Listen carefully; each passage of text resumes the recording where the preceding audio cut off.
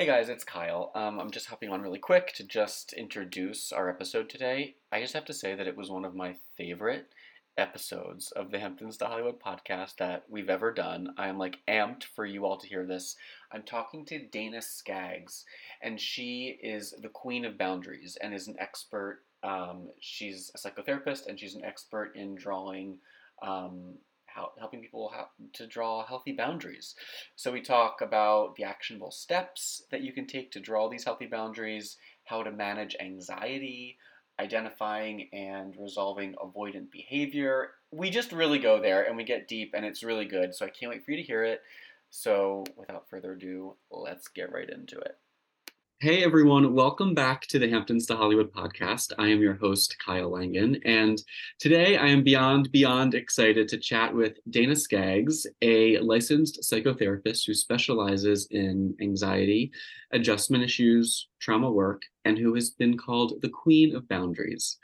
She offers incredible resources like the Freedom of No Formula, which is an online course where she gives solution-focused tactics on how to draw healthy boundaries. And in our conversation today, we are going to be talking all about boundaries in interpersonal relationships, how to draw them, and how anxiety, trauma, and avoidance all play a part. So, Dana, thank you so much for being here. Hey, Kyle, I'm so excited. This is awesome. So, I wanted to just start off by I think people kind of have heard of boundaries or know that they should draw them, but if you could just define kind of what a boundary is and why it's important, and then we can kind of get into the nitty gritty. I would love to do that. So, as a therapist, that's really one of the first things that I'm listening for when I have a patient that comes to see me. They come in my office and they're like, Dana, blah, blah, blah, blah, blah, all this stuff. But as I'm listening to them pour out their angst and their troubles and all this, I'm thinking in my mind, how much of what they're saying belongs to them? And I'll get into that in just a minute. And how much of what they're saying belongs to someone else? That's got to be the first step. Otherwise, we're ignoring something that belongs to them that they really need to spend some time unpacking and focusing on. That's the good stuff. That's what they get to really work on and change. That's where the power lies. Some people don't want to focus on that stuff because they want to shift blame. They don't want to accept responsibility, but that's the good stuff. And also, we don't want to waste our time focusing on something that belongs to somebody else. It's somebody else's crap. We don't need to do anything about that. So it's just like that's one of the first things that I'm doing is culling those two things out. So I like to think about yards because a lot of people they'll know, even people that live in, large urban areas at some point or even on TV, they've seen like your typical suburban neighborhood with your yards and everything and the fences.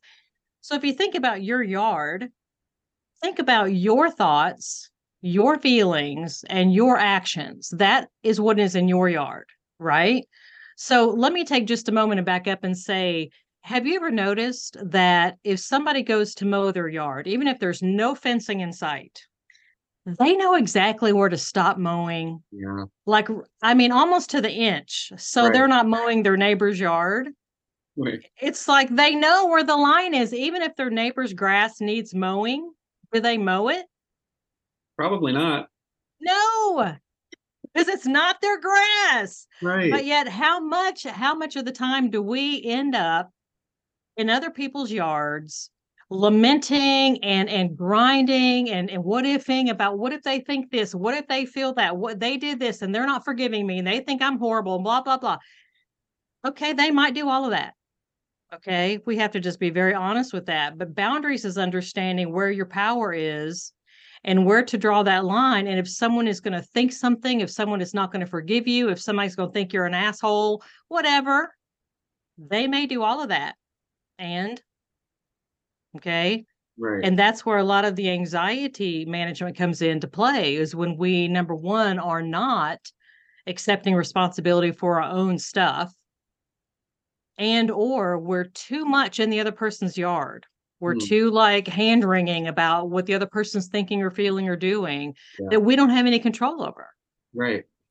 No, I love that you just said it's finding out where your power is because Mm, it's so I think if you're like a people pleaser or something, it feels like you want to help the other person or something, but really it's about, like you said, like discovering kind of and tapping into your own power and doing what's healthy for you. So I was kind of thinking about when I was thinking of what I was going to say to you or talk to you about is I was thinking about the different boundaries that we draw in like three different types of interpersonal relationships. So like friendships, romantic relationships, and family. Because they're all, I feel like they're all boundaries, right? But there's a little bit, they're a little bit different. So I wanted to start and talk about friendship boundaries because I think it's maybe I think they're all hard. Every type of those three are hard to draw boundaries in, but friendships are one that's maybe like the like sneakiest, or I don't know if it's the hardest. I don't know which one's the hardest. Maybe you have an opinion about that, but I just feel like with friendships, um, like I'll give you a personal example of myself if you don't mind. So this is Love my examples. this This is is my favorite great. section. Yeah. But like I first of all I love talking to therapists because and psychotherapists because I'm a big proponent of therapy. I've been doing it off and on for a few years, and I've been seeing this one therapist for a number of years. And she's right now, she was like, "Oh, you're going through growing pains." And it's because I'm having a lot of, my like friends that I've had for a long period of time. I'm noticing that like I'm not as excited about doing the same things that we used to do anymore. So it's like I don't want to go out drinking every weekend to a bar, or you know what I mean? And you're kind of like I'm finding different like priorities and values in these friends that I've had for like nearly a decade. So, I was wanting to ask you like like how do you draw boundaries with a friend without kind of sacrificing like a long held friendship? Well, you're going to find out some interesting things because as you are changing yourself and you're like, I don't really want to go out and go to bars every weekend. I'm kind of changing as a person. I'm interested in other things. And so you can say that to your friend. Well, your friend maybe still wants to do that kind of stuff. But if it's a true friend, the friend will hear you and will say, "Well, Kyle, I still kind of want to do that, but I hear you that you don't. So maybe we can schedule some other things. Me and you can do some things that you enjoy too." Okay. However, if you have a friend that tends to be more narcissistic, then that friend is going to do what he or she wants to do regardless of what you want. Yeah. What you're going to notice is the friendship is you're going to start feeling a little more estranged and a Hmm. little more detached. And that won't be particularly comfortable, but you have to step back and go, why is this detachment happening? You know, why is the friendship not growing? Right. Well, your responsibility, part of boundaries is speaking your thoughts and feelings because it's not someone else's job to read your mind. So, for example, is if you're changing and you want to do something different, because I know people who would continue going to the bars and stuff, even though they didn't want to, Yeah. and then they would grow resentful. But nobody even knows they don't want to be there because they didn't say they didn't want to be there. So, see, that's what's in our yard is to speak our words in a respectful way and say, "Hey guys, I know that you kind of want to keep doing this, but I'm kind of wanting to try something. Can we try this thing over here once in a while? And put it out there so they know how you feel. And then how they respond is going to be telling. Right. And I think it's like it can be scary, right? If someone because you're putting at risk like the a friendship that like it's you're even if like they don't value what you're saying, right? And you realize that oh maybe they aren't like the best type of friend if they are putting pressure on me to do the things that I don't want to do. And I guess how do you kind of move through the fear of like maybe I need to leave this person behind or like because on the other side of that you're going to be find a version of yourself that's more integrated and because you're doing things that you want to do. But like, do you have any, I don't know, I guess, can you speak to like the fear of like drawing a boundary and then what comes next? Mhm. Yeah, because the question becomes, what exactly are you afraid of? Mm, right. I mean, are you afraid? Say, I'm afraid I'm going to lose this friend. Okay, well, I could question friend. Right. you are going to be losing something, but maybe that was, we have different chapters in our lives. And anyone that's grown up and they go in their teens and their early 20s, their late 20s, their 30s, and then if they happen to get married or have a partnership or have family or whatever, there's different chapters where there's some people that are great for certain chapters of our lives, but then we move to another chapter and they don't move with us. Yeah. And there is a grieving that does happen with that. Let's be honest. Hmm. There are feelings involved when there's a grieving, but it's like, okay, what are your choices? Because once you put your words out there, how they respond is very important. If they go with you, then okay, maybe they might be good for this next chapter. But if they're like, I'm hearing you that you don't want to go to the bars every weekend, but I'm going to go anyway. Right. So their message is they're going to do what they want to do, and what you want to do doesn't really matter that much. It might matter some to them, but it doesn't matter enough. So what you choose at this point is really crucial, because I've talked to people, unfortunately, a lot of them women, but I've talked to men as well, that they have a tendency to go along anyway, even though they don't want to do that, even though they've said they don't want to do that, because the other person won't move with them. Hmm. So they just keep doing what they don't want to do, what the other person wants to do, and they're training. And this is important. We train people how to treat us.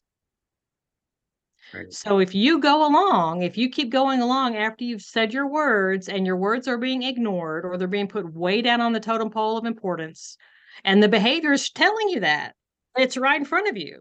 They're like, I hear you, Kyle, but I'm going to the bar. So you can either come on with this or stay at the house, but I'm going. So that behavior says, you see what I'm saying? And so if you go along, what are you training them that you're going to do?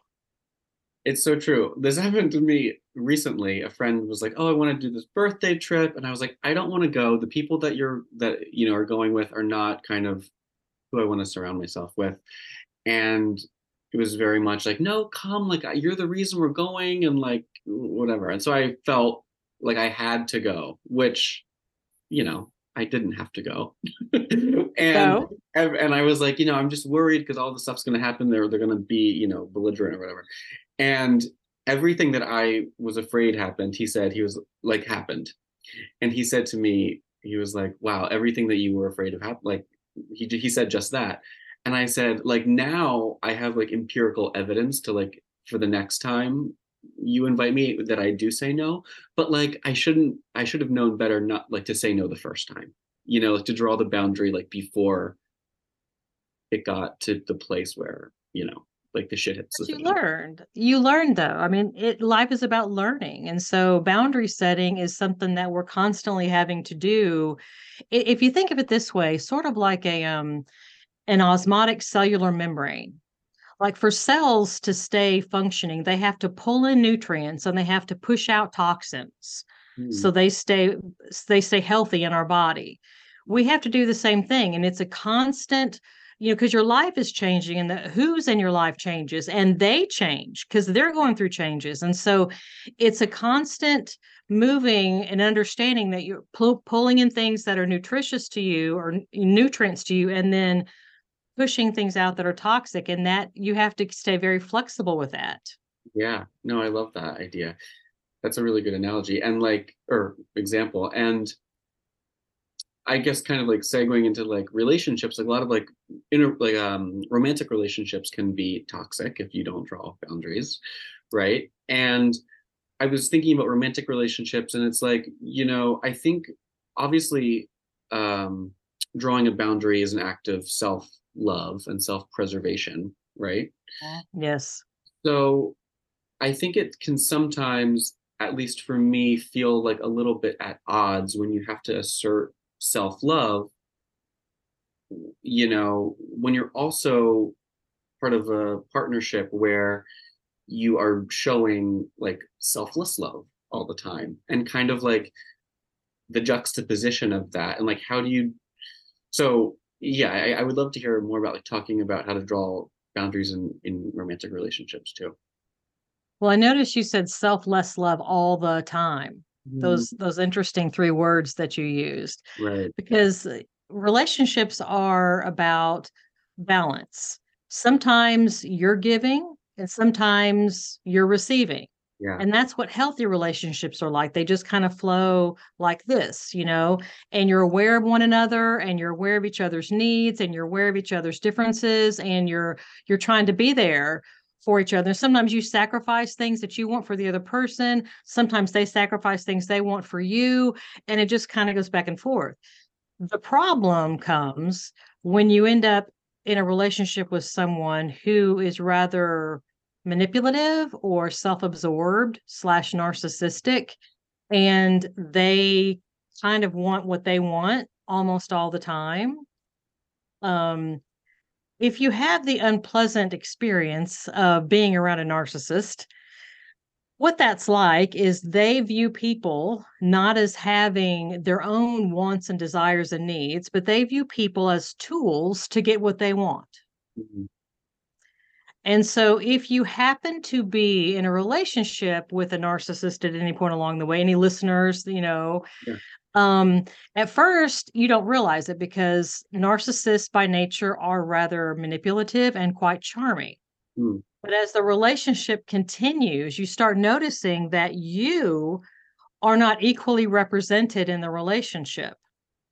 It tends to be more and more and more just of that person, and you find yourself sacrificing what you want to do for that person more and more. And if you do like what I call a table turning, if you ask yourself, if the situation were reversed, how would my partner feel about that? Yeah. And if your part would be fine, then that's good. That's doing this way.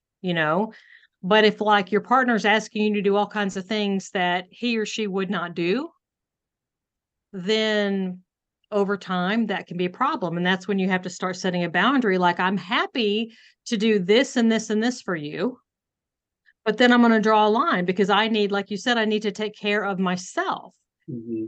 I can't do the rest of this. So if you need someone to do the rest of these things with you or for you, then you're going to need to find someone else because I'm happy to do these three, but I can't do the rest. And that's where you're drawing the line Yeah. of where you can be helpful to someone else, but you also have to take care of yourself. Yeah. And, I think you were just talking about narcissism, and I think I read that you have experience with dealing with like a narcissistic parent, right? And I guess, do you, how did you draw a boundary there? Or how do people cope with that kind of a thing? Is it different kind of, or is there any specific example, like situations or examples that you might be able to talk about or anything? Yes. Yeah, this is a hard one. The family relationships they're rough Hmm. because the expectations are that you will tolerate whatever is put out there, and just suck it up You and guys move have to. on. Yeah, because we're family, we're blood, Yeah. and you have to just take whatever I'm going to do. And I've talked to a lot of people that they were in that same situation, from a parent usually. And the thing of it is, you have got to keep your wheels on. And if your relationship with that parent is pulling your wheels off to where you can't keep your life together, you're not a good partner anymore, you're not a good parent anymore, you're not a good employee anymore because of everything that's happening in that relationship, then it is a responsibility for you to set a boundary.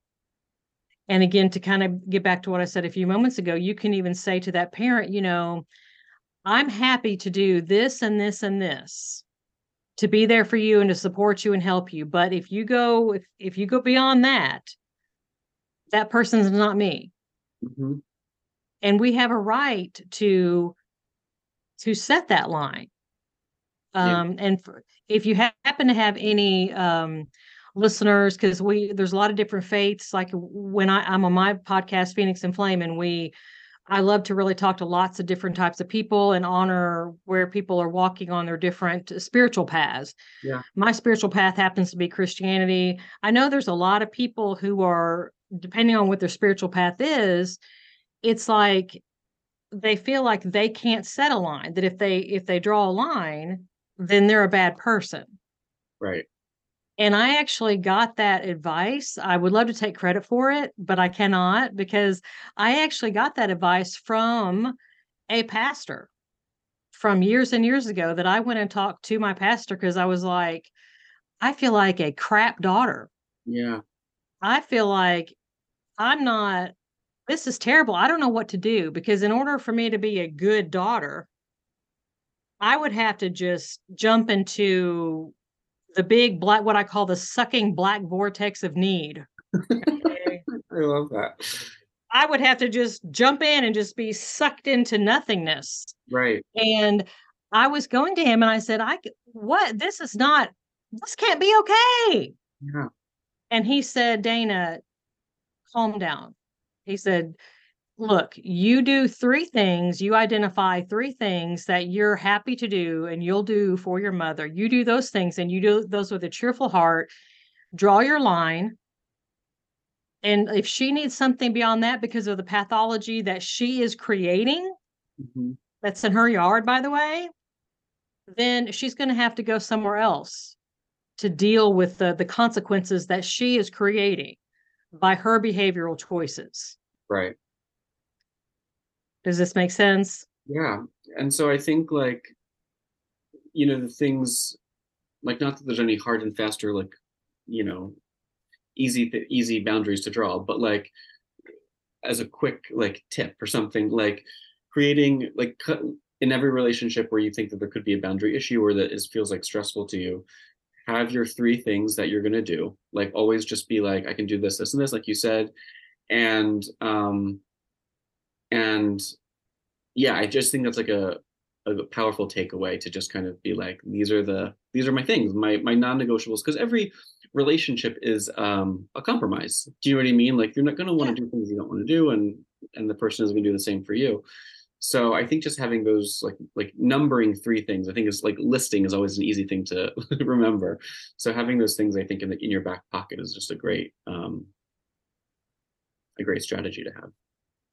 Well, it keeps you from getting resentful Yeah. because you want to be able to do these things for your person, whether it's a family member or a romantic interest or a friend. You want to be able to do these things with a pleasant headspace. Hmm. Okay. And if you let them draw the line instead of you drawing the line, then you don't have a pleasant headspace anymore because they're pulling and they're demanding and they're tugging and they're pulling. And you feel like if you're a people pleaser, you feel like you constantly have to do everything they're asking you to do, or they're going to get upset, or they're not going to like you, or they're going to be unhappy. Yeah. People pleasers attach their happiness with the other person's happiness. Right. So if the other person's not happy, then they can't be happy. So they're constantly having to do and do and do and do and do to get this other person happy. That is a classic boundary breach. The other person's happiness belongs to them. Mm. And so when you set those three things, you can do those three things with a glad and happy heart because you know you have the power to draw the line after the third thing Yeah. and say, I'm more than willing. I would love to do these three things to support you and to help you.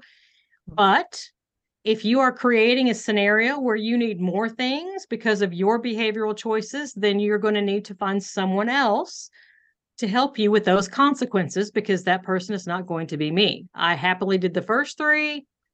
That's it. Don't worry, we'll be right back. Okay, guys, so if you're like me, you love to entertain, and with the holidays right around the corner, I'm already thinking about what I should be making. When my brother Sean came to visit me last in LA, I made them this next level delicious pasta from a company called Wild Grain, and it tasted just as good as our Italian grandmother's handmade pasta. Seriously. Wild Grain is the first bake from frozen box for artisanal bread, pasta, and pastries. And I love it because they only use clean ingredients like unbleached flour and non-GMO flour and a slow sourdough fermentation process, so it tastes way better than anything you're going to get in a grocery store. Trust me. This holiday season, Wild Grain is featuring delicious new limited time sweet treats like pumpkin cinnamon rolls, orange cranberry biscuits, and chocolate avalanche croissants. which are going to be my favorite, I can already tell. All you have to do to get these is sign up at wildgrain.com/Kyle and choose which type of box you want to receive and how often. It's easy to reschedule, skip, or cancel too. So if you're hungry already, for a limited time, you can get $30 off your first box, plus free croissants in every box when you go to wildgrain.com/Kyle to start your subscription. You heard me? Free croissants in every box and $30 off your first box when you go to wildgrain.com/Kyle. That's wildgrain.com/Kyle. Or you can use promo code Kyle at checkout. So, what happens when you do your three things and it's still not enough? And like, when do you kind of like call it, like call the relationship and be like, whether it's a romantic or friend or family member, like, do you like, I guess there's not an objective like breaking point because that's dependent on the person and the situation, but like, how do you know when you're done? That's an excellent question, Kyle. So, will they listen to you? So, if you say, I'll be happy to do these three things to help you and support you, if they listen to you, and then they accept those three things that you're doing, and then they're always going to have more stuff, but they go find someone else, like you suggested, to help them with these other things, then you can still have a good relationship. However, if they ignore you and they think you're going to keep doing more, that they, if they keep pushing, if they keep fussing, if they keep pressing, if they keep manipulating, gaslighting, that you're going to keep doing all the stuff, even though you said no after three, because keep in mind, we train people what to expect from us. So if you trained that person that they're pushing and cajoling is going to get you to do more than those three things, then naturally they're going to keep doing it because you trained them that you would. Right. So if you're going to stop that, then you stop after the three and you're like a metronome. Right. You keep saying the same things. I'm happy to do these three things. If you need something done after these three, you need to go to someone else.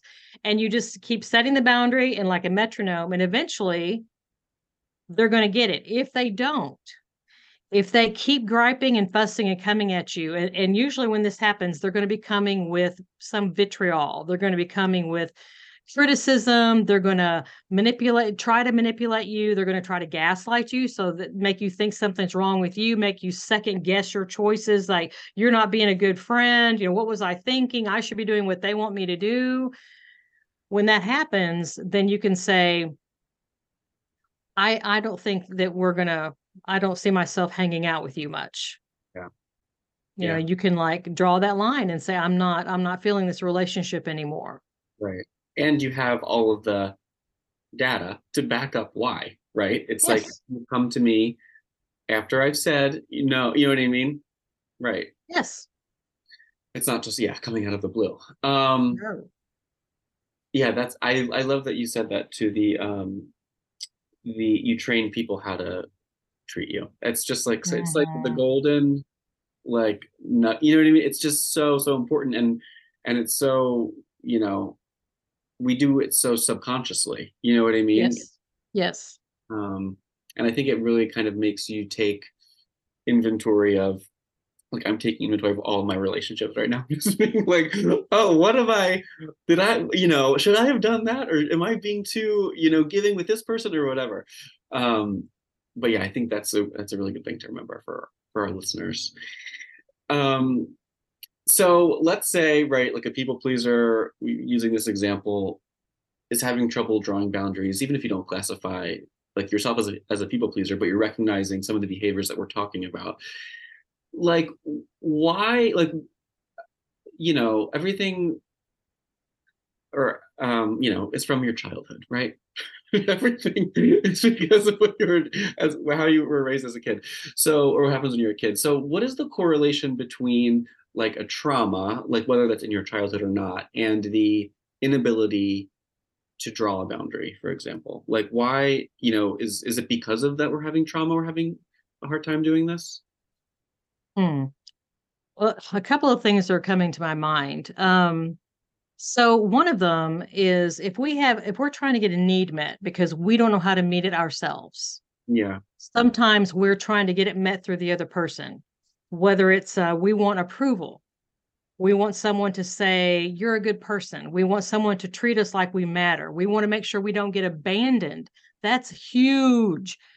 I hear that so much because that's at the bottom of a lot of stuff. If somebody's afraid they're going to be rejected, they don't want to be criticized. Why? Because I'm afraid that they're going to reject me.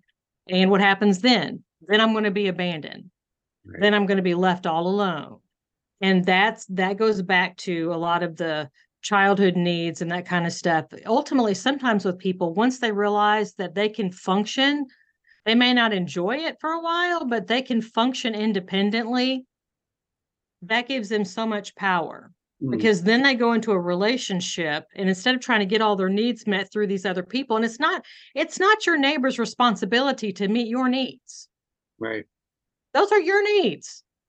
It's your responsibility to meet them. And likewise, your neighbors, it's not your responsibility to fulfill all the gaps that were created when they were growing up.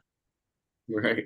So it's kind of like you can love one another and you can help each other to a point. But sometimes our traumas are larger. Now I'm going to give you an interesting thing that I use in therapy. Do we have a few minutes left? Yeah. Okay. So I call it the boardroom. So imagine if you have a boardroom in your head and you are supposed to be the CEO.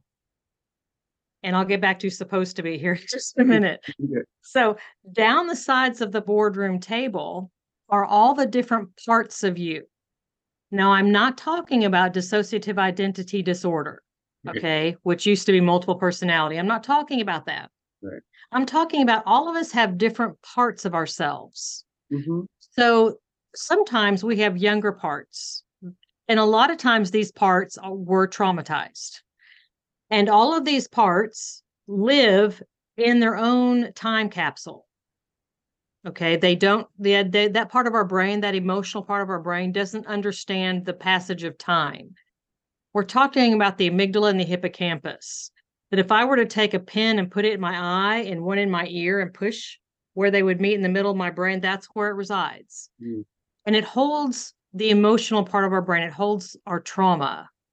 And those parts of us, however old we were when we went through these traumas, it doesn't understand the passage of time. So let me give you an example. There was a guy who every time he tried to do something new at work, he froze up and he couldn't try anything new. And he lost promotions and he was about to lose his job. So he went to a therapist. Well, initially they thought, well, maybe it's just he doesn't know how to speak in public. You know, maybe he just needs to go to Toastmasters or learn some assertiveness skills or something like that. Right. He did all that stuff. None of it mattered. He would still go and freeze up. Come to find out, what happened was he had a younger traumatized part that I call in the boardroom. That's the analogy I like to use, because there's a clear place of power in the boardroom. There's a seat of power, the one who's in charge. So come to find out, he had a traumatized part that had his dad's voice that was saying to him, "You're too stupid. You can't try new things. You are going to embarrass yourself and you are going to embarrass our family. Don't try to do anything new that's above your head. You can't do it. You're going to be so embarrassed. Just stick with what you know." And so he kept hearing that. He didn't realize it because it was kind of a subconscious thing going on, but he kept hearing that voice. So anytime he was asked to try something new at work, he would freeze up. So once he was able to recognize that he had that part of himself that I call in the boardroom, and we're talking about internal family systems. I'm not going to get into all of that stuff, but it's lovely. It's quite amazing. But when he realized that, he was able to kind of manage that part of himself. When he started to try something, he would hear that voice and he would look, he would close his eyes and visualize the boardroom. He would visualize that younger part of himself. He would visualize he's in the CEO chair, and he would speak to that part of himself and he would say, "I know you're scared and I know you're trying to protect us. I know that you think you're protecting us by keeping us safe, by not trying something new, because you think we're going to embarrass ourselves. Okay. I get that, but trust me, Just sit down, and you can imagine anything. You can imagine the secretary brings in hot chocolate and cookies. You can imagine a warm blanket. I've got all kinds of examples of this stuff. Imagine anything that comes in to calm that part. So that part of himself is calmed down, wrapped up in a warm blanket, drinking hot chocolate. Okay. And he said, just trust me, I want to try something new. So he did. And he was fabulous at it. And Wow. he got promoted. And see, what happens is these traumatized parts of ourselves, they do not respond to logic. So you cannot explain things logically. It doesn't matter. It's like you're talking Russian. But here's what they do respond to. They do respond to visualization Mm. and also to experience. So when he was able to experience doing something new, and not only did he not fail, but he was giving accolades and pats on the back and a promotion, then that traumatized part goes, huh, Yeah. well, who knew? Right. And then that traumatized part goes, okay, then I'm good. I'm Right. good. You showed me that we're okay with that. So I'm calm now. So see, that's how come, in answer to your question, why sometimes we're doing this thing that we don't understand, why this people pleasing thing or the some kind of behavior that it's triggered. We get that younger part of ourselves gets triggered and kind of comes up and shoves us out of the CEO chair. Yeah. And then we're not in charge anymore. It's that traumatized part that's in charge of our behavior. Does this make sense? Yeah. That's a great example. The the visualization of the boardroom and the different facets of who we are. Yeah, that's really, I think that's great. No, and I think yeah, and it's practical advice too on how to comfort that part of yourself that has been traumatized in the past. I know that you also specialize in avoidant behavior, Mhm. and you know, I would say that I am the opposite of avoidant, probably to like an extreme. Like I probably am too expressive, right? But I'm whatever kind of relationships that I'm in, friendships or whatever. Like I see people being avoidant, and it's like so triggering for me because I'm like, we just have to talk about this. Yes, yes. So I just wanted to say, you know, like um, how people can. I don't know what the question is really. I guess I was going to say like how to like identify your own avoidance or but I guess maybe just I'd love to hear what your perspective is on how it relates to drawing boundaries and avoidance and if someone is wondering how they can be less avoidant. I don't know. Hmm. What I mean? Well, I've got several things I can toss out that might be helpful. Yeah. But a question that we were talking about earlier was, what exactly are you afraid of? Right. So if someone is avoiding something, Right. then they are afraid of something. And they may not have taken the time to identify specifically what are they afraid of. Yeah. Because if we can identify that, then you can figure out where to go from there.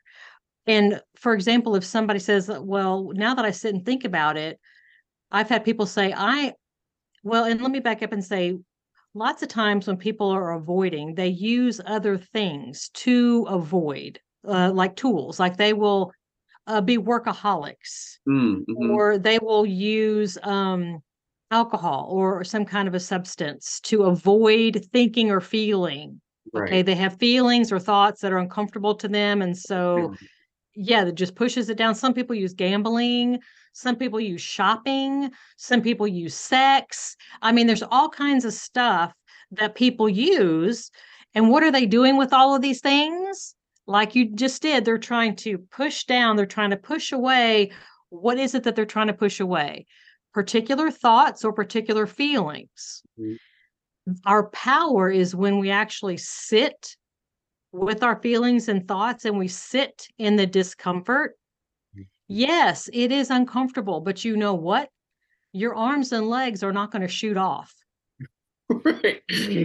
Your teeth are not going to fall out. Your eyeballs are not going to come out on stalks. I mean, yes, you're uncomfortable, but sit with it, Not the hold only. it, Yeah. and feel it. That's where your power comes. Because when I was mentioning boundaries before in my family, there were quite a few times where I set my boundaries and I was attacked verbally and emotionally, never physically.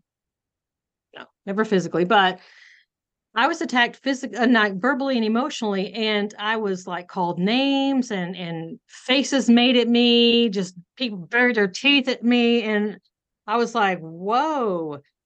So I had these feelings like, "Am I this horrible, unforgiving, awful, unkind person that I'm being accused of being?" Yeah. Okay, rather than run away from that stuff because it's always going to chase you. It's always going to chase you. I call it the monster breath on your back. Right.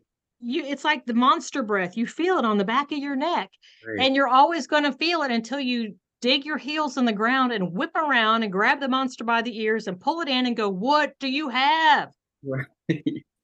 You know? So I would pull in those feelings and I would sit and remember the person that said, "You're unforgiving, you're unkind, you're a bitch, you're hateful, you're this or that." And I would remember it and I would pull it in. I would feel all the feelings and I would sit and think, this is interesting. Mhm. Do I agree with what they're saying? Do I agree? Are they right? Do I say, because it's me we're talking about here. So do I agree that I am unforgiving, that I'm unkind, that I'm hateful, that I'm a bitch? Although I will say I can be a bitch, but I mean, that's a side issue. So, but so it's like that, that is the inverse of avoidance. Right. Because as long as you're avoidant, you're giving whatever it is that's chasing you, whatever monster that is that you're running away from, as long as you're running, you're giving it power. Right. And what's that phrase like? What you resist persists, right? If you don't dive into it, like it's always going to be the monster's always going to be chasing you. Yes. Yeah. Yes. Yeah. That's And that's just no, go ahead. well, I mean, I was just saying that's exactly you have to stop and feel it and face it and then make your decisions. For Right. example, if I decided, well, I think I kind of am unforgiving. All right. Then I didn't decide that, by the way. But if I had decided that, then because we're humans, right? We're imperfect. That we go out in our yards that I mentioned earlier, and you're going to find imperfect things in your yard because you are not a perfect person. That's okay. You can pick up that thing and you can go, you know what? This is something about myself that I would like to work on, Mhm. that I think needs some work. I would like to change that about myself because I'm choosing, not because someone else is telling me, but because I'm choosing. And then we can work on that if we want to. We're not trying to be perfect. Right. And like I I think that he's a psychologist, Dr. Gabor Mate. Is that? I don't know if you're familiar with him. He's a Canadian Mm-hmm. doctor, but he was saying that like when you go to just on the topic of like dealing with your avoidant behavior or like facing the thing, right? It's like it's going to be uncomfortable whether you're running or whether you're sitting in it.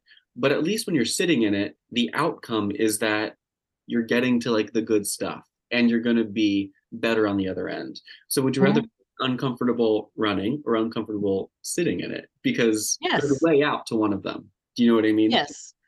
And plus when you're running, you're usually using other things to run, Right.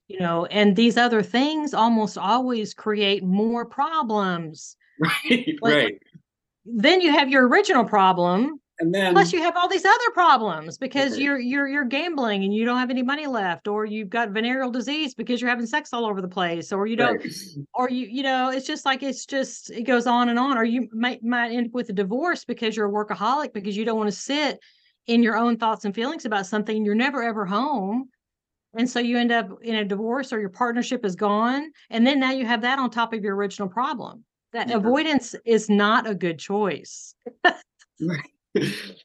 Um, And I want to talk about your course too, but really quickly, I want to just touch on anxiety because it's something that I think it's definitely something that has increased like over the past like decade. I think definitely like social media is a huge contributor to that. I think, there's a lot of things, but I mean, definitely that one. And I also think people like even like younger generations, I'll observe, and I'm not therapist or a psychologist, so I don't know, but like people are maybe overusing the word anxiety sometimes when it's not really clinical anxiety. And I just wanted to see like if you could offer like a couple just solutions on how to manage anxiety, because I think depending on what degree you feel like you have it, like it's always good to have tips on how to lessen it.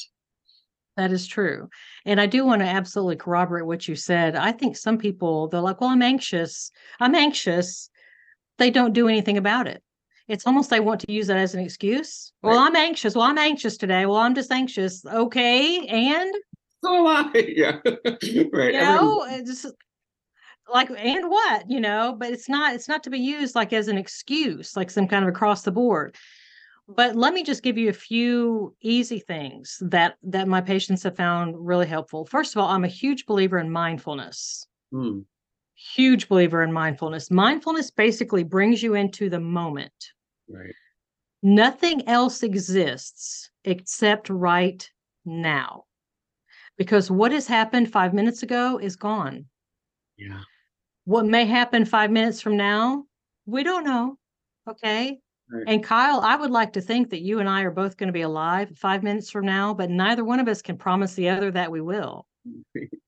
So, truthfully, using mindfulness, the only thing that exists, for example, for you and me right now, is this: me looking at you and you looking at me and us talking and hearing one another. That is the only reality, the only thing.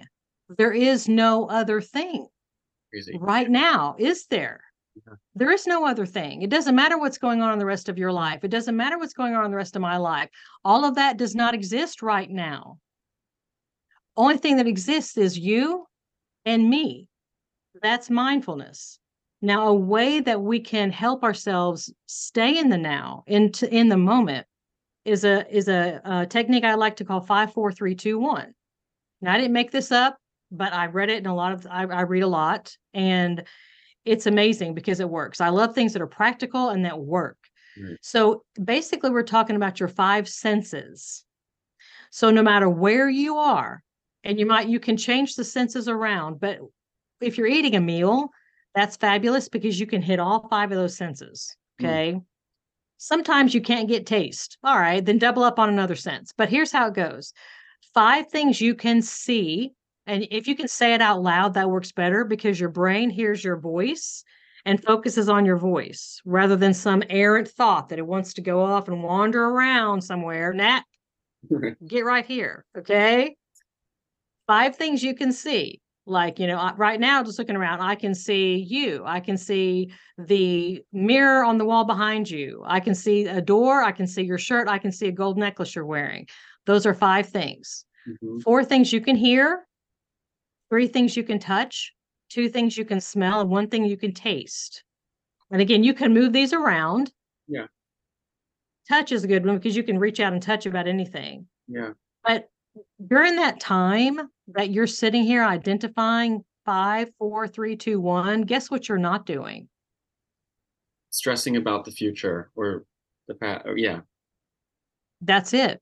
Hmm. You have let go of that and you have allowed yourself to use your senses to sink into the moment because that is the only reality that you have. There is nothing else. There's a book Eckhart Tolle wrote that is fabulous, and I have it on my shelf in there. The Power of Now. Right. And I love the way he allowed people to write in and ask questions and challenge the things that he was saying, because he was saying, you know, do you ever have a problem? Do you have a problem right now? Do you have a problem right now? And they would say, well, no, not right now. He says, well, right now is the only thing there ever is. And one person wrote in and said, well, if I was in a car wreck, I'd have a problem. And he's like, Okay, well, imagine if you're in a car wreck and you're in the car, you're in that moment, what are you doing? Do you have a problem? What are you doing? Like, well, I'm calling 911. Okay, you're calling 911. Okay. Right. You're addressing, you're being solution focused, but you're in the moment. That can reduce so much anxiety, because anxiety is never about right now. Mm. Yeah, it's never, never. No, no. You just hearing you talk about mindfulness is just, it was like very affirming and very um comforting. So I think that I appreciate that. That's those the five things is great. The five senses. Yeah. Um I don't want to keep you here all day. I just want to mention I know that you have an online course which is called, I mentioned it earlier. Oh, the Freedom of No formula. So Mhm. people can go to your website and check this out. But it's a course that you offer. You can just talk briefly about it if you want. Okay. Actually, there's three courses. Two courses are self-studies. Hmm. One is, they're all the Freedom of No formula. All right, I One see. is called the Foundation. So that is a basic. Like if somebody just wants to dip their toe a little bit into boundaries, but they don't want to commit a whole lot to it, they just do the Foundation study. Those have video modules that I have created, that they'll watch a video module, and each module is just like 5 minutes. Okay. Because ain't nobody got time to be sitting watching 45-minute, you know what I'm saying? So I'm just like cut to the chase kind of person. And then it has like application questions that you answer. Hmm. Now, the next one is self study, is called Framework. Instead of 6 video modules, you'll have 14. And each video module has application questions that I have designed that helps you to apply what's in my video modules to your real life. Now, the great one is the group course, because that's an 8-week course. I cap it at 7 people because I want there to be enough people that I can spend my time. I spend 90 minutes a week with the group after they've watched the video modules and answered the application questions, and I get to see their answers. So I know ahead of time what they've said, Hmm. and we sit for an hour and a half in this group, and I help each person really to go through and comb through the issues and apply them. And then they'll come back the next week and say, I did this or I did that, and here's what happened. And then what happens is I train everybody in the group. So it's not just me saying, have you thought about this? Have you thought about that? It's the other people in the group that are learning to help each other. Hmm. And then once they graduate from the group, they get to go into a community called the Freedom Yard. So we're in the yard, it's a yard of freedom. And see, everybody in that community will have gone through the group course. And so you can, anytime you have a problem after the 8-week course is done in your life, and you're like, oh my gosh, I try to set boundaries, but I'm running into a roadblock. I don't know what to do. You just pop online. You just go to the community and say, hey guys, this happened. And you know that everybody that you're talking to went through the same training that you did. So they'll all pop in and go, hey, nice to see you again. I'm so glad to talk to you again. Here, have you considered this or have you considered that? Now, I did recently just offer coaching, boundaries coaching. Hmm. Now, I have therapy, obviously, but that's just for people in my state. But coaching is not therapy. Right. It's one-on-one time with me. That, say somebody doesn't want to do therapy, they don't have time for therapy, and they don't live in my state, but they really feel like they have some boundary issues and they just want some one-on-one time to just kind of cut to the chase and just have some coaching with me. I've recently made that available as well. Oh, this is great because yeah, everything that we talked about today, people can actually, reach out to you and you can, coach them and their specific, um, hurdles that they're going through. Yeah. Oh, Dana, thank you so much. This has been one of my favorite chats that I've had. It's so meaningful and impactful, and I think that I'm going to take a lot of this away with me and into my life, and I think everyone else who is listening will too. So, thank you so much for your time. I really appreciate it. It was really nice to talk to you. Well, it was great meeting with you. I just remembered I forgot to tell people where to go. Oh yeah, I like, Dana. here's all this stuff, but yeah, danaskaggs.com. Yeah. Yeah, DANASKAGGS.com. And it's got all the stuff is there, whether it's the courses or whether it's a coaching, whatever, it's all there. I'll put a link to everything in the show notes and everything so people can find you. But yeah, um, Okay. yeah, thank you so much. Thank you, Kyle. I was excited to talk with you.